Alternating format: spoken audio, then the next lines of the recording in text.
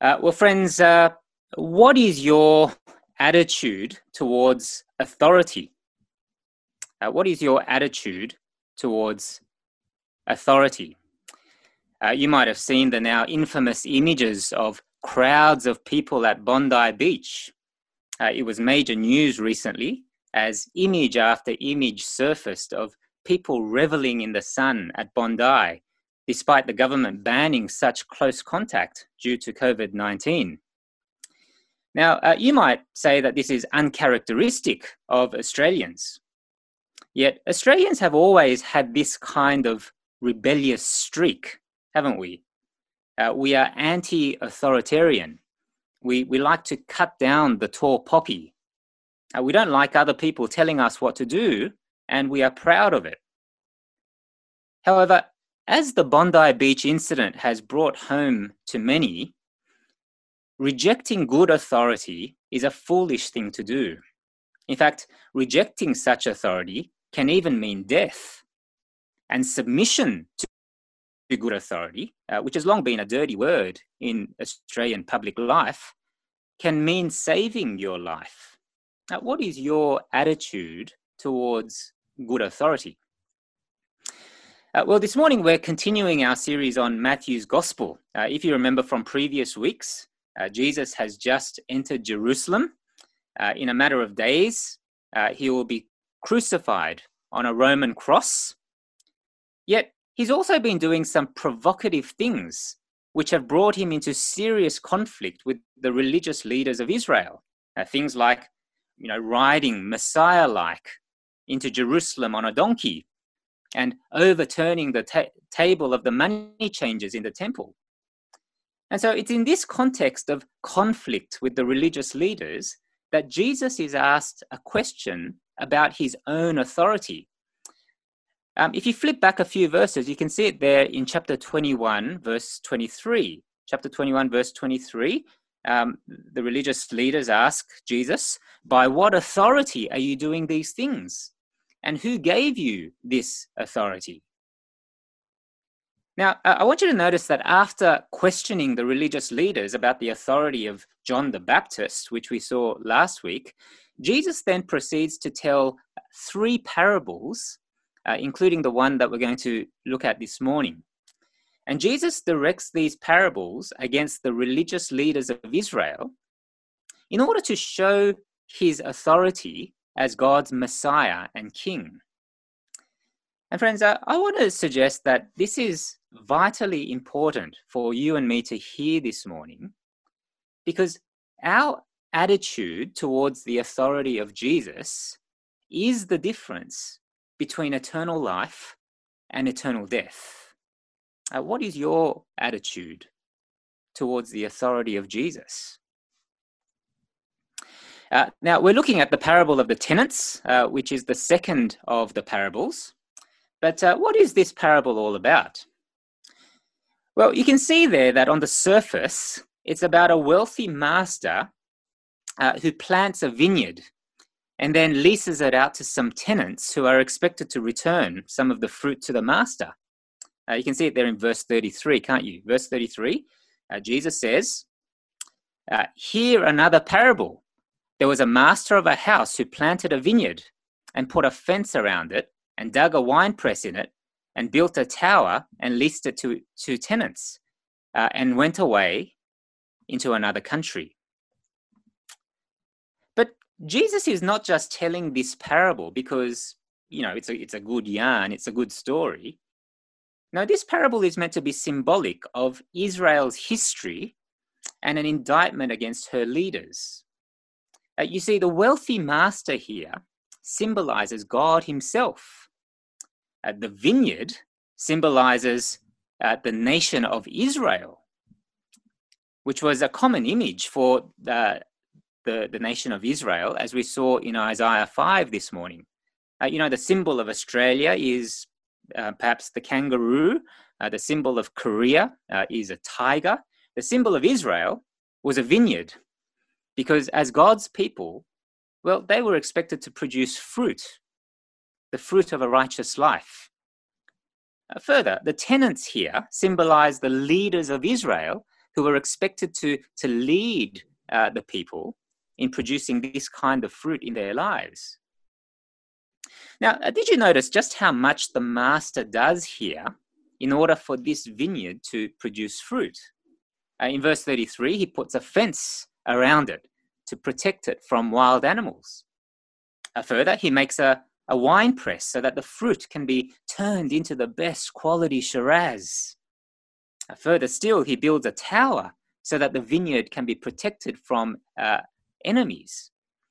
You see the picture? It's a picture of Israel's privileged history under God, isn't it?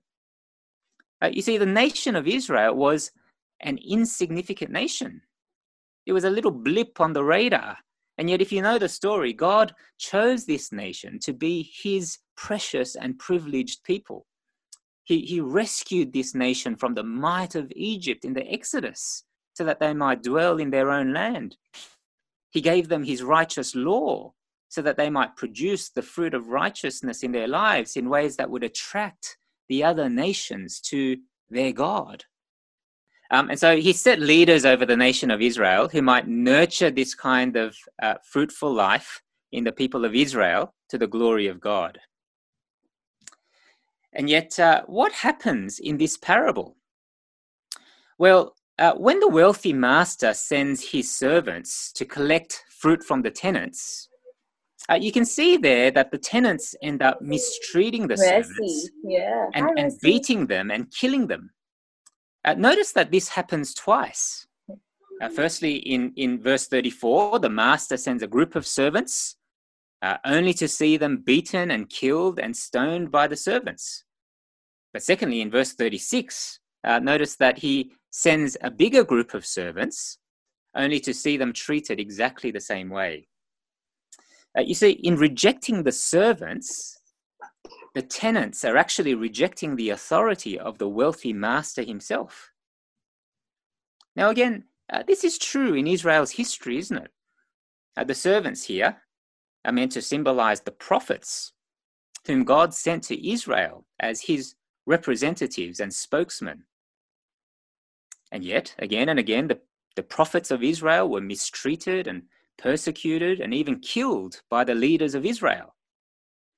In 1 Kings chapter 18, a group of prophets, you might remember, are put to death by Queen Jezebel. In Jeremiah 20, the prophet Jeremiah is beaten and put in stocks by one of the priests of Israel. A tradition has it that the prophet Isaiah was sawn in two by one of the kings of Israel. Again and again, the leaders of Israel mistreat and put to death the servants of God. Now, how would you expect the wealthy master to respond to the tenants, rather, after what they have done to his servants?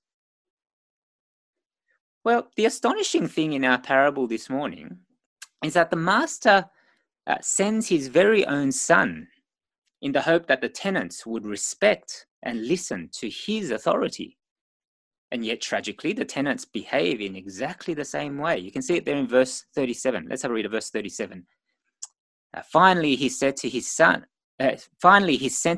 to them, saying, "They will respect my son." But when the tenants saw the son, they said to themselves, "This is the heir. Come, let us kill him and have his inheritance." And they took him and threw him out of the vineyard, and they killed him. Now, friends, I don't know about you, but when I read this, I can't help but think that the master is a little bit crazy here. I mean, isn't it crazy and unreasonable and even perhaps irresponsible that the master would send his own son after the track record of these tenants in killing servant after servant? Wouldn't it make more sense if the master sends his lawyers instead so that he can get justice? But friends, I think that's precisely the point. In one sense, yes, the master's actions here are crazy and unreasonable and irrational. But you've got to remember that the master here is not simply making a business decision. No, what we are meant to see is God's crazy and, in one sense, unreasonable and irrational love towards his vineyard. A love that goes to the extraordinary length of sending his own beloved Son for the sake of his people and to see them producing fruit. It's what the Apostle John means when he writes those wonderful words, "For God so loved the world that he gave his only Son, that whoever believes in him should not perish but have eternal life." Now, the tragedy, of course, is that in this parable, the tenants refuse to recognize the authority of the master's son and to relinquish their authority to him. Rather, what they do is they plot against this son and they take him by force and they kill him outside of the vineyard. It's a clear reference to what the leaders of Israel will later do in Matthew's gospel as they plot against Jesus as God's son, and as they arrest him by force, and as they then proceed to crucify him at Golgotha, which is just outside of Jerusalem. These leaders are no different to the leaders of old in Israel's history. However, here's the thing, friends. Did you notice just how delusional the leaders of Israel really are? How are they delusional? Well, I think you can see their delusion in what they say to Jesus towards the end of the parable, when Jesus asked them what the master should do to the tenants who killed the son. Let's pick it up from verse 40. Jesus asks the religious leaders in verse 40, "When therefore the owner of the vineyard comes, what will he do to those tenants?" And the religious leaders said to him, "He will put those wretches to a miserable death and let out the vineyard to other tenants who will give him the fruits in their season."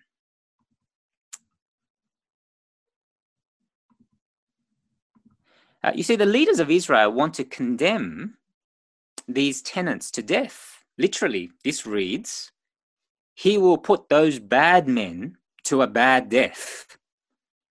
But why would the leaders of Israel say this? Are they so thick? Are they so obtuse as to not realize that Jesus is speaking about them here when Jesus speaks about the tenants? Are they that stupid that they would be condemning themselves here? Well, friends, I don't think they are stupid here, but rather they are delusional. In other words, they are not putting themselves in the shoes of the tenants as they hear Jesus' parable. Rather, I think they are putting themselves in the shoes of the servants who belong to God. Perhaps they are thinking that the tenants here are other authorities like the Roman Empire, who occupied Israel at this time and who challenged their own authority. They are seeing themselves as God's servants. Now, that's why they are only too happy to condemn such people to a bad end or a miserable death at the hand of God. And friends, whilst this clearly shows up the delusion of the religious leaders of Israel, it also tells us something about the delusion of human sinfulness, doesn't it? I mean, how many billions of people around the world live in rejection of God's Son in their lives? A rejection of Jesus' authority in their lives, and yet think that God is somehow on their side. How many people do we know who have no time for Jesus and his word, and yet think that God is on their side? How many people do we know who have completely ignored Jesus in their lives, and yet think they will have eternal life? You see, it's a complete delusion. And only the word of God is powerful enough to shatter such delusions and bring people to a right understanding of who Jesus really is. Well then, what does Jesus say to Israel's delusional leaders who continue to reject his authority as God's Son? Well, Even though Jesus knows that such rejection will lead to his death on a Roman cross, notice that he also says here that there will be a great reversal. Let's pick it up from verse 42. Verse 42, Jesus said to them, "Have you never read in the scriptures, the stone that the builders rejected has become the cornerstone? This was the Lord's doing, and it is marvelous in our eyes. Therefore I tell you, the kingdom of God will be taken away from you and given to a people producing its fruits. And the one who falls on this stone will be broken to pieces, and when it falls on anyone, it will crush him."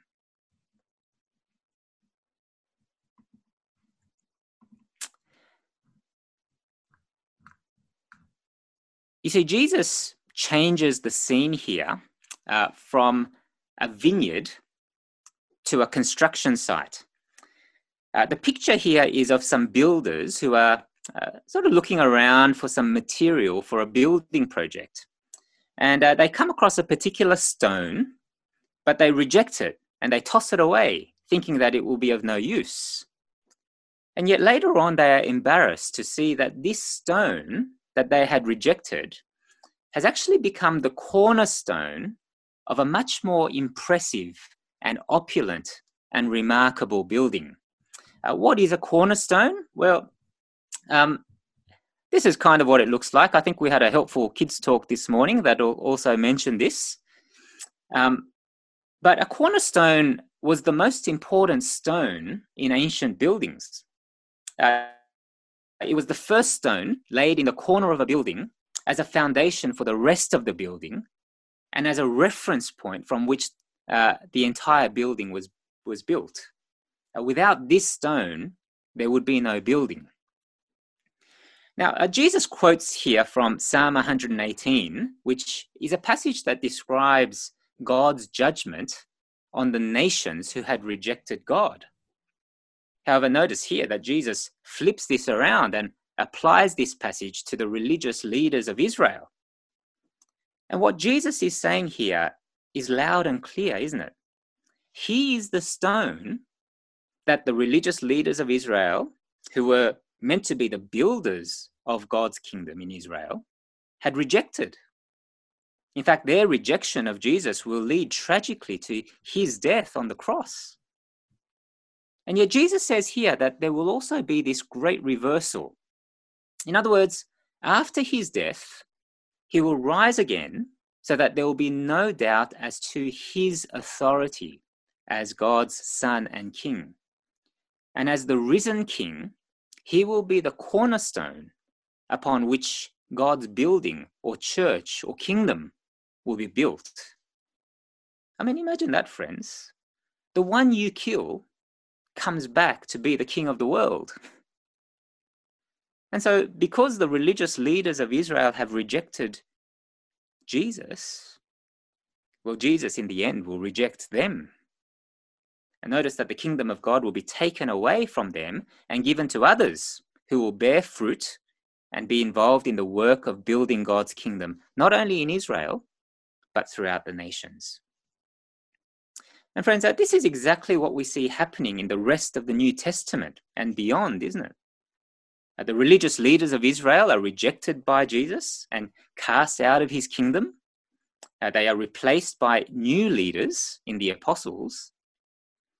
And it is through their testimony about Jesus being God's king that the kingdom of God grows as people come to see just how marvelous it is that God's plan for this world would involve his beloved Son dying for sinners and rising again to be the undisputed king and cornerstone of this world. And so, friends, if you are someone who is here this morning and you can say, yes, it is so marvelous that Jesus died for my sins on the cross and that he rose to life to be my king. If that is marvelous in your eyes, then praise God. For although God takes away the kingdom from those who reject his Son, he delights to give it to those who receive him and bear the fruit of lips that proclaim his name. And so if that is you, then will you rejoice this morning? And will you keep on bearing the fruit of lips that proclaim the name of Jesus, as you and I together take part in the building up of God's kingdom? Well, friends, this morning I began by asking the question, what is your attitude towards good authority? It's not too difficult to find examples of people who foolishly reject good authority these days, isn't it? Just this week, you might have seen the example of that woman who intentionally coughed and dribbled and spat on a police officer who pulled her up for speeding while she was driving to get tested for COVID-19.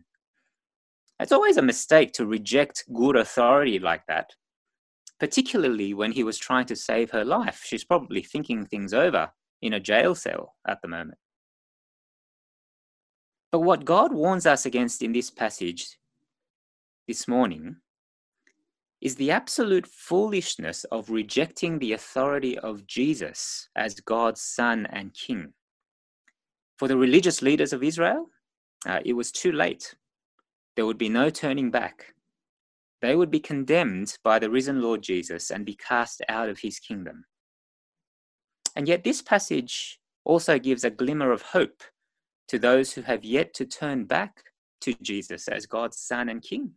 It's there in verse 44, where Jesus says, "And the one who falls on this stone will be broken to pieces, and when it falls on anyone, it will crush him."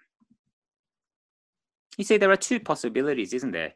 I don't think that first reference is meant to be a negative thing. It's not about being broken to pieces.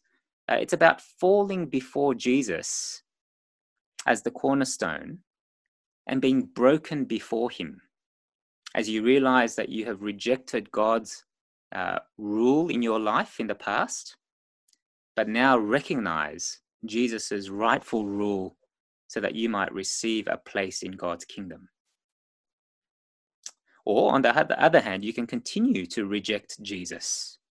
You can metaphorically keep on spitting in his face and one day be crushed by him, who is the cornerstone, when he returns to judge the world. And so, friends, if you have not yet turned to Jesus as your King, if you have yet to give him the ultimate authority in your life, then please turn to him today. I hope you can see that he is a marvelous King, a good King, a King who loved you so much that he died on the cross so that you might be forgiven of your sinful rejection of God in your life, and so that you might find a place in his kingdom. But if you do not turn to him, then be warned. One day when you breathe your last breath, or when he returns to judge the world as the risen King, whichever comes first, you will be crushed, says Jesus. And if you are someone who knows Jesus as King, then I want to remind us that there is a worse thing in this world right now than the coronavirus. As bad as that is, and as hard as our circumstances might be at the moment. And that is the fact that so many people are living in rejection of God's King, oblivious to their danger, deluded, and facing a future where they will be crushed by him. Will you and I be on our knees praying for our world to submit to the authority of Jesus the King before it is too late? Next week, friends, is Easter. What a great opportunity to invite our family and our friends, our work colleagues who are stuck at home with not much to do these days, to come and join us online to hear about the death and resurrection of Jesus and to see just how marvelous this Jesus really is. Let me lead us in prayer. Our Heavenly Father, we thank you that this morning that in your great love, you have sent your Son into this world to give his life for sinners like us, so that we might not perish but have eternal life. We pray that you would help us to rejoice in him this morning and to see him as marvelous in our eyes. Father, we know that even those of us who have turned to your Son as King often fail to live like he is our King. We are by nature those who love to run our own lives as though we were King instead. And so please forgive us for those times, particularly as we suffer this period of difficulty in our lives and in our world. Please reveal to us those parts of our lives that are not aligned to your will, and help us to bear the fruit of repentance and the fruit of lips that proclaim your name.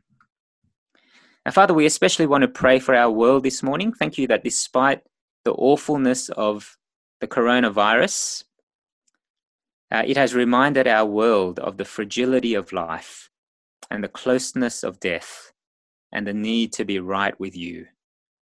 And we pray that you would show your mercy to many all across this world, particularly with Easter around the corner, that people might be awakened from their delusion, that they might see Jesus clearly, and that they might turn to him as their King and Saviour. We pray also that you would wake us up, perhaps from the coldness of our own hearts, and seek the salvation of others during this time. We pray all these things in Jesus' mighty name. Amen.